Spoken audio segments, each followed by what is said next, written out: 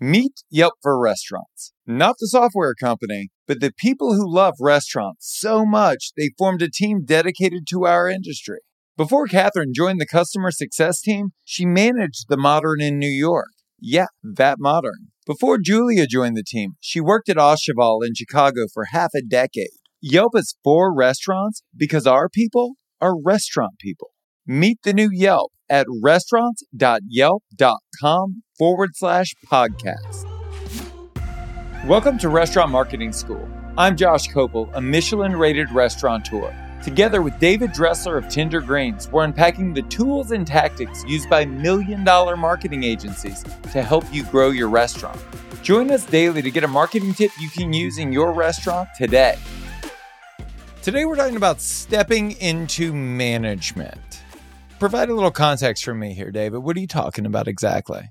So we all have folks on our team who have tremendous potential for responsibility. And as our businesses grow, we need people who are willing to step up and take responsibility and to grow with us.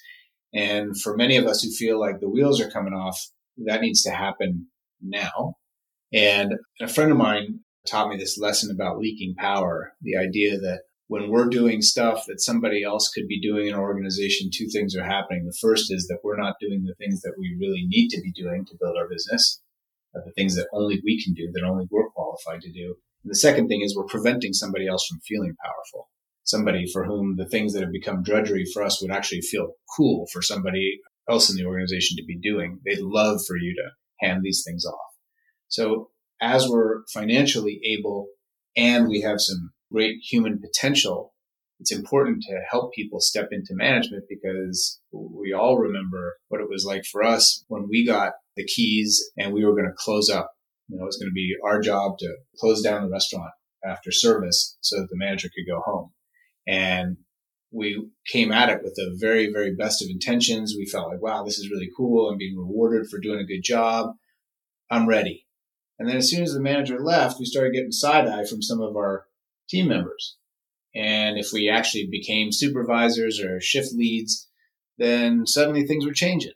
We weren't included in the conversation. Conversations would stop when we walked into the room, or we weren't invited for happy hour or for the late night drink after service. And that can be lonely. And when we try to exert our authority and we get pushback, hey man, why are you so uptight now? Or you don't sound like you used to sound. Then that can be disheartening for young leaders. And we need to empower folks by helping them step into management more fully. One, by giving them a full orientation to the job, helping them understand. It's not just about giving somebody the keys and the password and the alarm code and saying, okay, good luck. You've seen this done. You see how I do it. You do it. Give them a sense of empowerment and tell them how important this job is for you and what's at stake and what they need to know, and give them a communication line if things don't go well. Then introduce that new responsibility to the rest of the team so everybody knows that, hey, this young lady who has been a really great part of the team wants some more responsibility. We're happy to give her that responsibility, and we want everybody to support her, just like you support me. So everybody's kind of advised.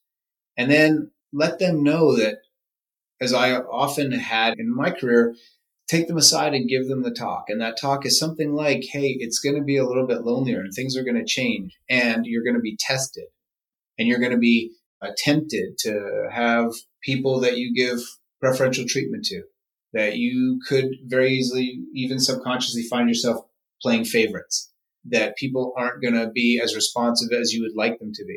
And here are the tools for that.